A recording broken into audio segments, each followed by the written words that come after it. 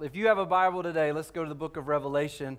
We're going to look at Revelation chapter 4 and chapter 5. Over the last several weeks, we have listened as Jesus spoke to the seven churches there in Revelation who were facing hardship and they were facing persecution. They were facing all kinds of adversity as they were battling against sin and they were battling against Satan. And some of these churches were staying very faithful to Jesus. Some of them were staying very strong. Some of these churches were compromising in so many ways. And some of these churches were becoming very complacent in their relationship with Christ. And we listened in over a couple of weeks and we heard Jesus as He applauded those churches for what was good. And we heard Jesus admonish those churches for what wasn't good. And we heard Jesus affirm the future that those churches have because of Him. And what Jesus does now in Revelation chapters 4 and 5 is He gives His church the greatest source of motivation that you could ever have to fight sin in your life, to live confident in the Lord. And what He does, the greatest source of motivation that Jesus is providing for the churches and for this church and for His church in Revelation 4 and 5, that greatest source of motivation is a glimpse of the glory of God.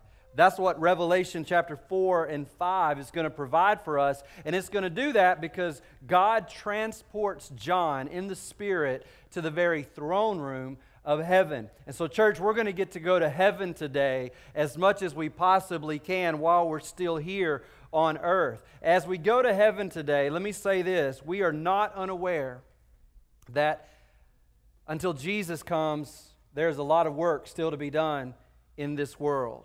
The fabric of our society right now is being stretched and pulled, I would say more so than I've ever seen it in my soon-to-be 46 years. This fabric may even be tearing in some places, perhaps even irreparably. Racism and hatred and violence and lawlessness is all around us. And we're praying for and grieving with today the family of George Floyd. And we grieve with our precious African American families, especially those in our Grace Life family. We also pray today for our noble and courageous law enforcement officers. We pray for their safety, and we pray for their families. And we also are praying today for those who are seeking to wrong other people. We're praying for those who are using their authority to oppress other people, or who are acting in a way to selfishly and callously destroy lives and livelihoods and property. We pray that those would soon repent in faith and turn and trust Jesus to be their Savior. With every passing week that goes by, I'm finding that our 21st century culture is becoming more and more quickly like the first century culture. When I first started thinking about preaching through the book of Revelation, it didn't really seem quite like that at the time. I thought about the first century and all of their hardship and all of their adversity and all of their persecution, and I thought, we're so far removed from that. I don't feel that way anymore. A lot has changed over the last 3 months. A lot has changed even to the point that I think we all are a little nervous to look at the news the next day to see what's happened next. The people in the first century church lived in a pressure cooker, and make no mistake about it, the pressure cooker of what is known now as the year 2020 seems to be getting turned up more and more every single day. The church in the first century desperately needed to hear what God had to say in Revelation 4 and 5. You and I desperately need to hear what God has to say from Revelation 4 and 5 today as well. Revelation chapter 4, verse 1. After this I looked, and behold, a door standing open in heaven. And the first voice which I had heard speaking to me like a trumpet, that's the voice of Jesus, said to John, "Come up here, and I will show you what must take place after this." Can we just praise the Lord, there is an after this? Let's just not miss those two really important words right there. What John is about to see is really indescribable. There are no human words to describe what John is about to see. He is about to see the glory of God the Father. He is about to see the glory of God the Son. He is about to see the glory of God the Holy Spirit. Nothing is going to give you strength to battle against sin in your life like seeing the glory of God. A pep talk from your pastor is not going to give you the strength you need to do battle against sin in your life, but the glory of God will. No matter how great that sin may be, His glory is far greater. Nothing will give you a passion to not grow cold or complacent in your relationship with God like getting a glimpse of the glory of God. Nothing is going to give you strength to stand in troubling days and in the face of adversity like getting a view of the glory of God. Revelation 4 and 5 are what I believe the two most glory-filled passages in the entire Bible. I call them our glory glasses. And what John's going to do today is help us focus on Revelation chapter 4 with this lens and focus on Revelation chapter 5 with this lens. And in doing so, he's helping the church look beyond our hard times, look beyond our suffering, look beyond our pain, look beyond all the brokenness in our heart and our life and in this world that we live in, and see what God has in store for those who love Him. All right, boys and girls. Y'all know what these are? Binoculars. Who said that? I can't see you. Oh, I'll never see you if you're right in front. You know why? Because here's what binoculars do. Binoculars help me see past what's right in front of me. In fact, they sort of take that out of focus. And they put what is far away in focus for me to be able to see. That's what Revelation 4 and 5 is going to do for us today. It's going to allow us to look beyond today's headlines and see tomorrow's glory in the very throne room of God. That's where we want to go. And there's more there, I assure you, than we can talk about in the next 30 minutes. There's more there that we're going to be able to talk about for all of eternity. So we're going to focus in on two things. We're going to focus in on a throne, and we're going to focus in on a scroll. Let's look at the throne in chapter 4. Chapter 4 and chapter 5, the word throne, kids, is found 17 times. I see Mama's going, hey, there's your scavenger hunt question, the next one. God's drawing our attention to the throne. He speaks of it 17 times here. Let's talk about the throne and who is on it. Who is on the throne? Chapter 4, verse 1. After this I looked, and behold, a door standing open in heaven. And the first voice, which I had heard speaking to me like a trumpet, said, "Come up here, and I will show you what must take place after this." At once I was in the Spirit, and behold, a throne stood in heaven, with one seated on the throne. Only one seated on the throne. There is only one God, and He abides on one throne. And He who sat there had the appearance of jasper and carnelian. Let me just tell you, this is God the Father that is seated there on the throne. And He is at the center of everything. Everything is revolving around God the Father on His throne. And I don't mean just everything in chapter 4 is revolving around God the Father. I'm telling you right now in this moment, everything is revolving around God the Father. You don't forget that today. You don't forget that tomorrow. No matter how out of control this world may seem like it is, you remember that everything is revolving around God. And John says He has the appearance of jasper and carnelian. Jasper is a kind of stone that's sort of like a diamond, I think. Beautiful, crystal clear, able to refract so many different colors that our fallen eyeballs have probably never even seen. And carnelian is this rich, red, rubyish kind of stone. And so you have John here grasping at straws to find human language to describe the glorious radiance that's emanating from this throne. This is not the only place, by the way, in the Bible where we have a description of the throne of God.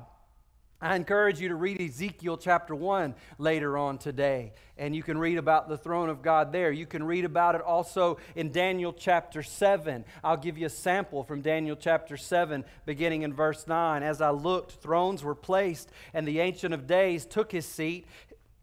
His clothing was white as snow, and the hair of his head like pure wool. His throne was fiery flames. Its wheels were burning fire.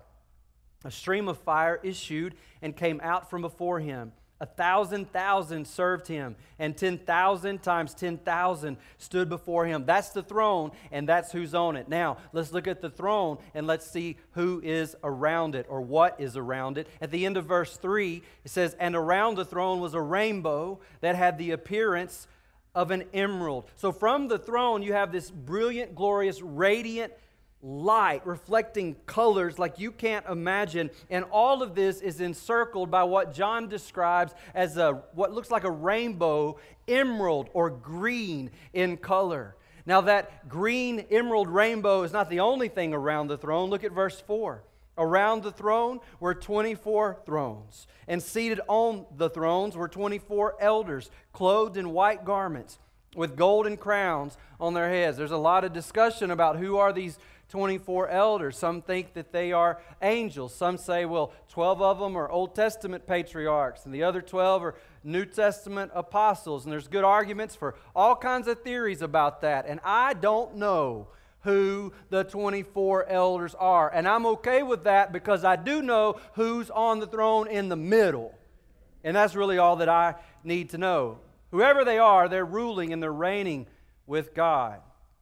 At the end of verse 6 says, "And around the throne, on each side of the throne," imagine this now, to the front of the throne, the back of the throne, the right of the throne, the left of the throne, are 4 living creatures, full of eyes in front and behind.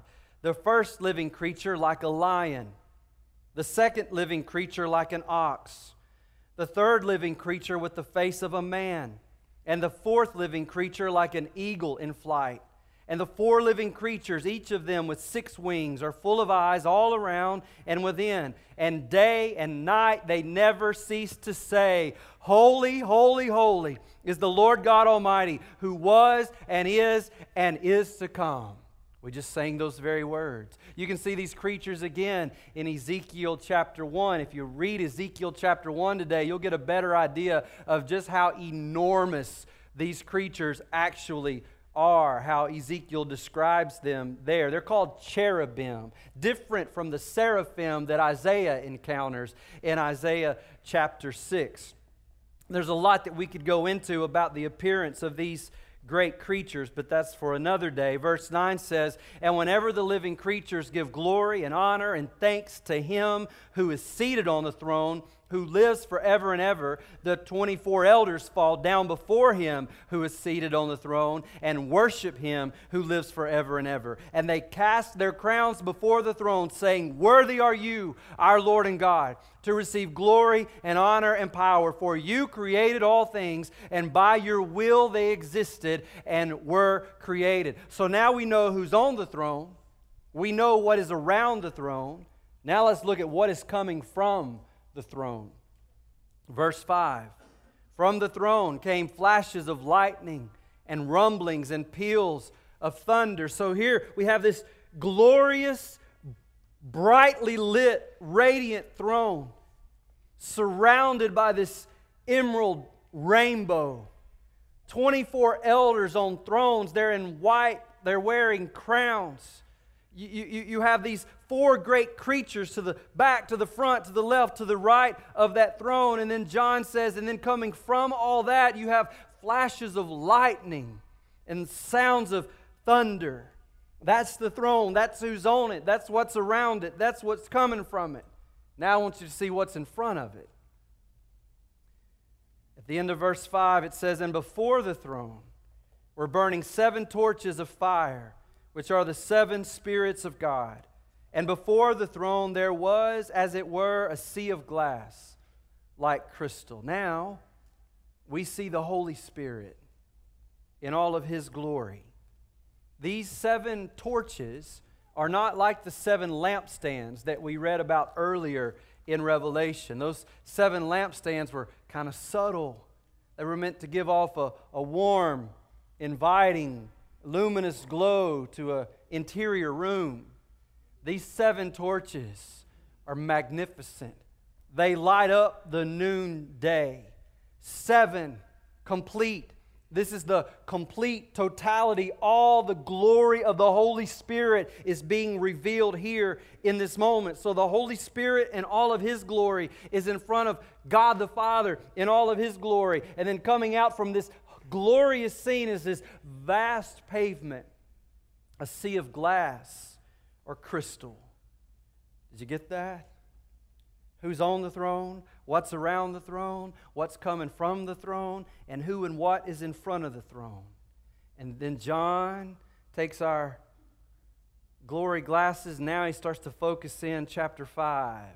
And he focuses chapter 5 on a scroll. So let's look at the scroll. What is it? Revelation chapter 5, verse 1.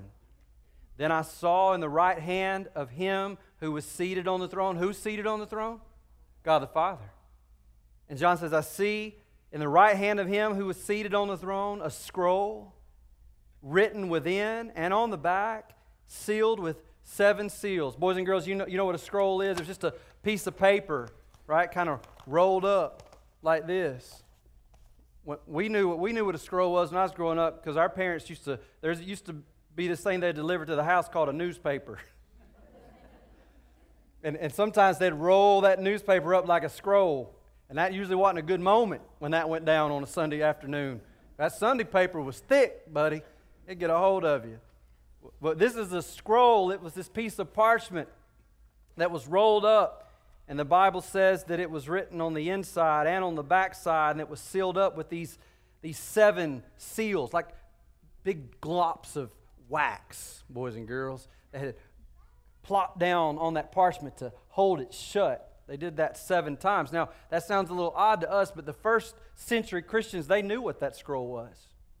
They looked at that and they immediately thought that's a title or a deed of some sort.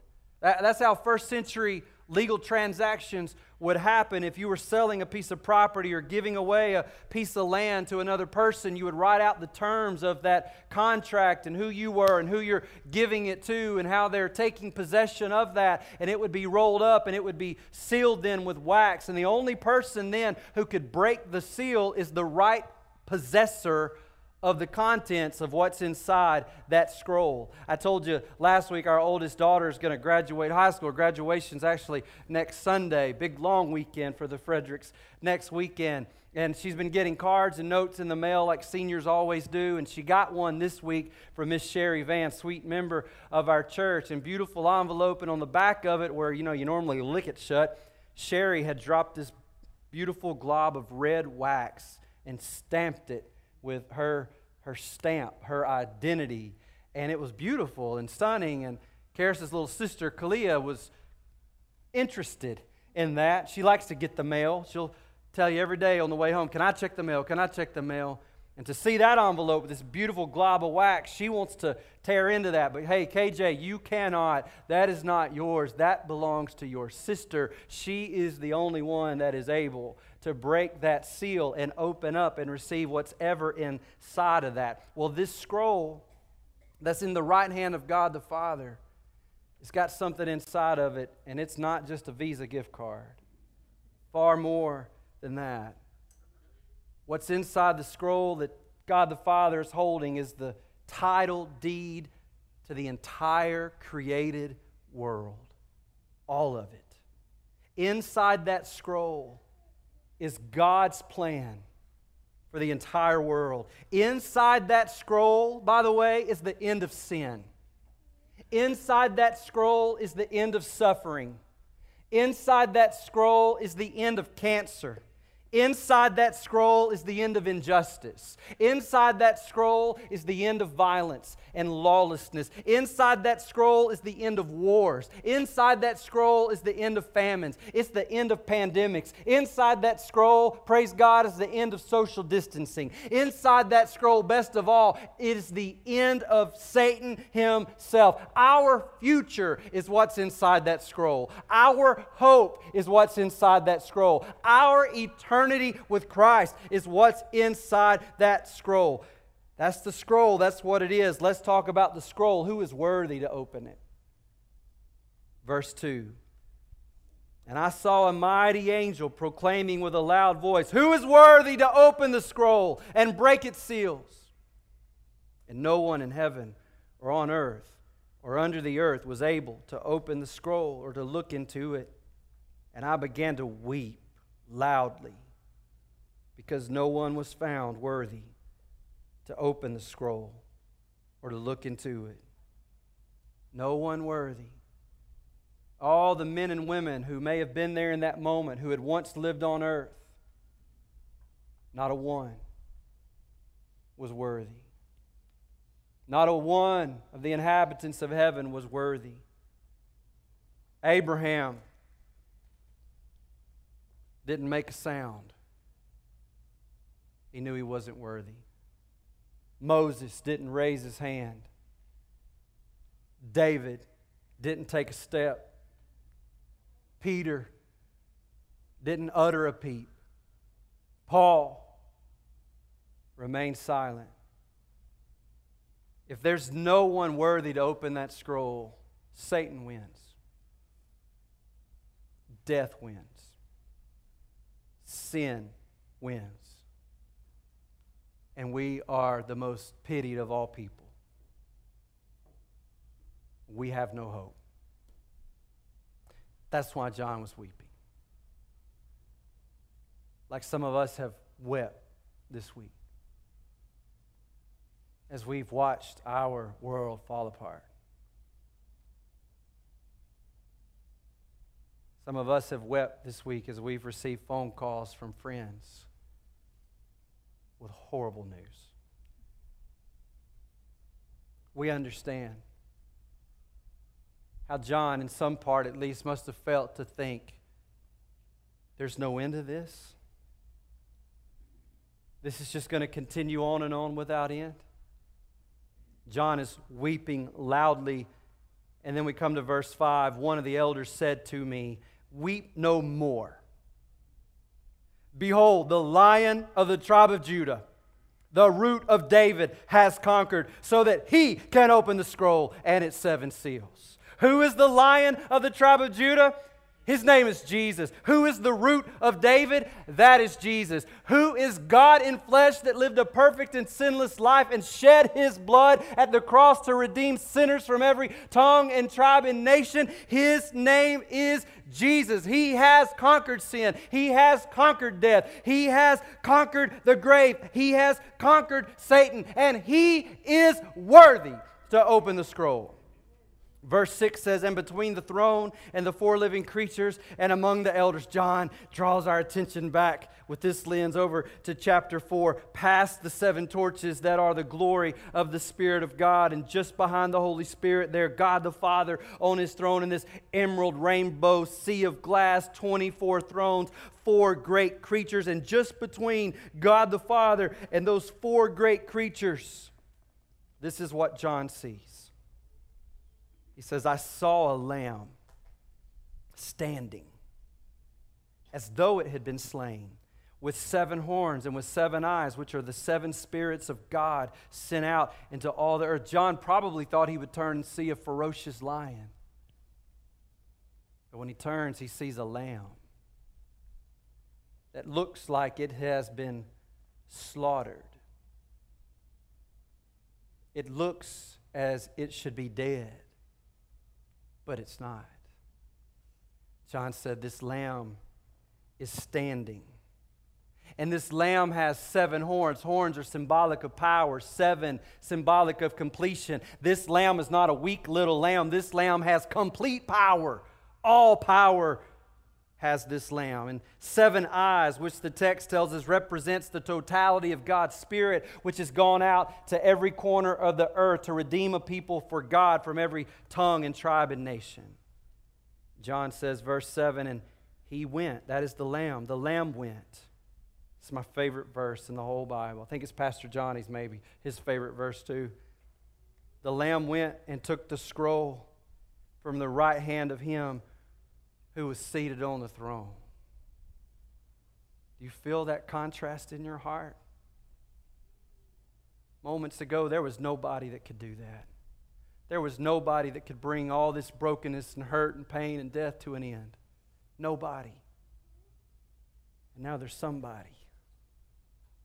Throughout history, many have tried to make this world their kingdom. Perhaps a few had noble intentions. Some were wicked. Some were strong. Some were brilliant. But every single one of them were slaves to sin and to death. They might conquer other kings and other kingdoms and other nations, but they could not conquer Satan. They could not conquer sin. But then there came one like no other. God in flesh. He lived a sinless life, dying in our place. Sin had no control over him. Death could not stop him. Satan could not defeat him. Jesus came and he flipped the script and he defeated Satan. He conquered by becoming a lamb and shedding his blood for you and for me, that we might be reconciled to God. He was despised. He was afflicted. He was rejected. He was stricken. He was smitten. He was wounded. He was chastised. He was pulverized for you and for me, that we might be saved. He is fully man, so He can represent us before God. And He is fully God, so He can represent God to us. That makes Him alone worthy to open that scroll. He alone can usher in a new heaven and a new earth. And He will. He will. Verse 8. And when He had taken the scroll, the 4 living creatures and the 24 elders fell down before the Lamb, each holding a harp and golden bowls full of incense, don't miss this, which are the prayers of the saints. He's been listening to you. You've wondered. You've wondered if He's heard you. Only every single time. And all of your prayers are going to be answered in this moment. He's collected them all in some glorious bowl. Golden bowls full of incense, which are the prayers of the saints.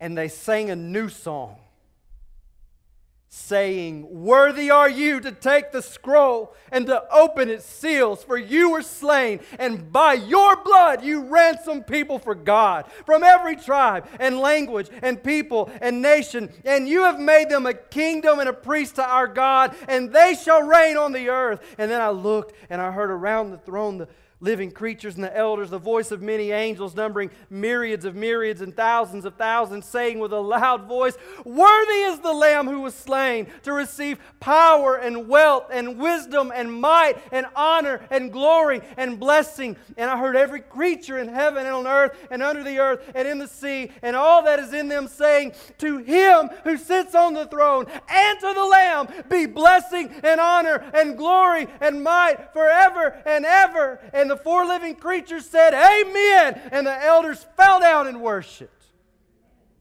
Man, we need to bask in His glory today. We need to be filled with that glory today. We need His Holy Spirit to come and wring us out, because we have soaked in everything in this broken world. And we're so full of so many sinful thoughts and attitudes and desires. May He wring us out so that He might fill us up with His glory. If only my family could see the glory of God today, they would be forever changed. If only this nation could see the glory of God today, this nation would be changed. We need to see, we need to know, we need to bask in His glory. Let me tell you 5 quick things about God's glory. His glory empowers us to overcome any temptation. His glory empowers us to overcome any temptation. Your sin is not greater than His glory. You don't need a pep talk from the pastor to conquer sin in your life. You need the glory of God. His glory enables us to endure any tribulation. His glory enables us to endure any tribulation. If you're walking through the valley of the shadow of death today, keep your eyes on His glory. His glory reminds us that God is in control. God is in control. His glory reminds us that our enemy has been defeated. Our enemy has been defeated, and His glory reminds us that our sin and our suffering will soon end. Soon. Let's pray. Worthy are you, Jesus, to take the scroll, to open its seals, because you were slain, and by your blood you have ransomed people for God, from every tribe and language and people and nation. And you have made them a kingdom and a priest to God. And they and we shall reign on the earth. Worthy is the Lamb who was slain, to receive power and wealth and wisdom and might and honor and glory and blessing. To Him who sits on the throne and to the Lamb be blessing and honor and might forever and ever. Amen. Let's stand and let's worship.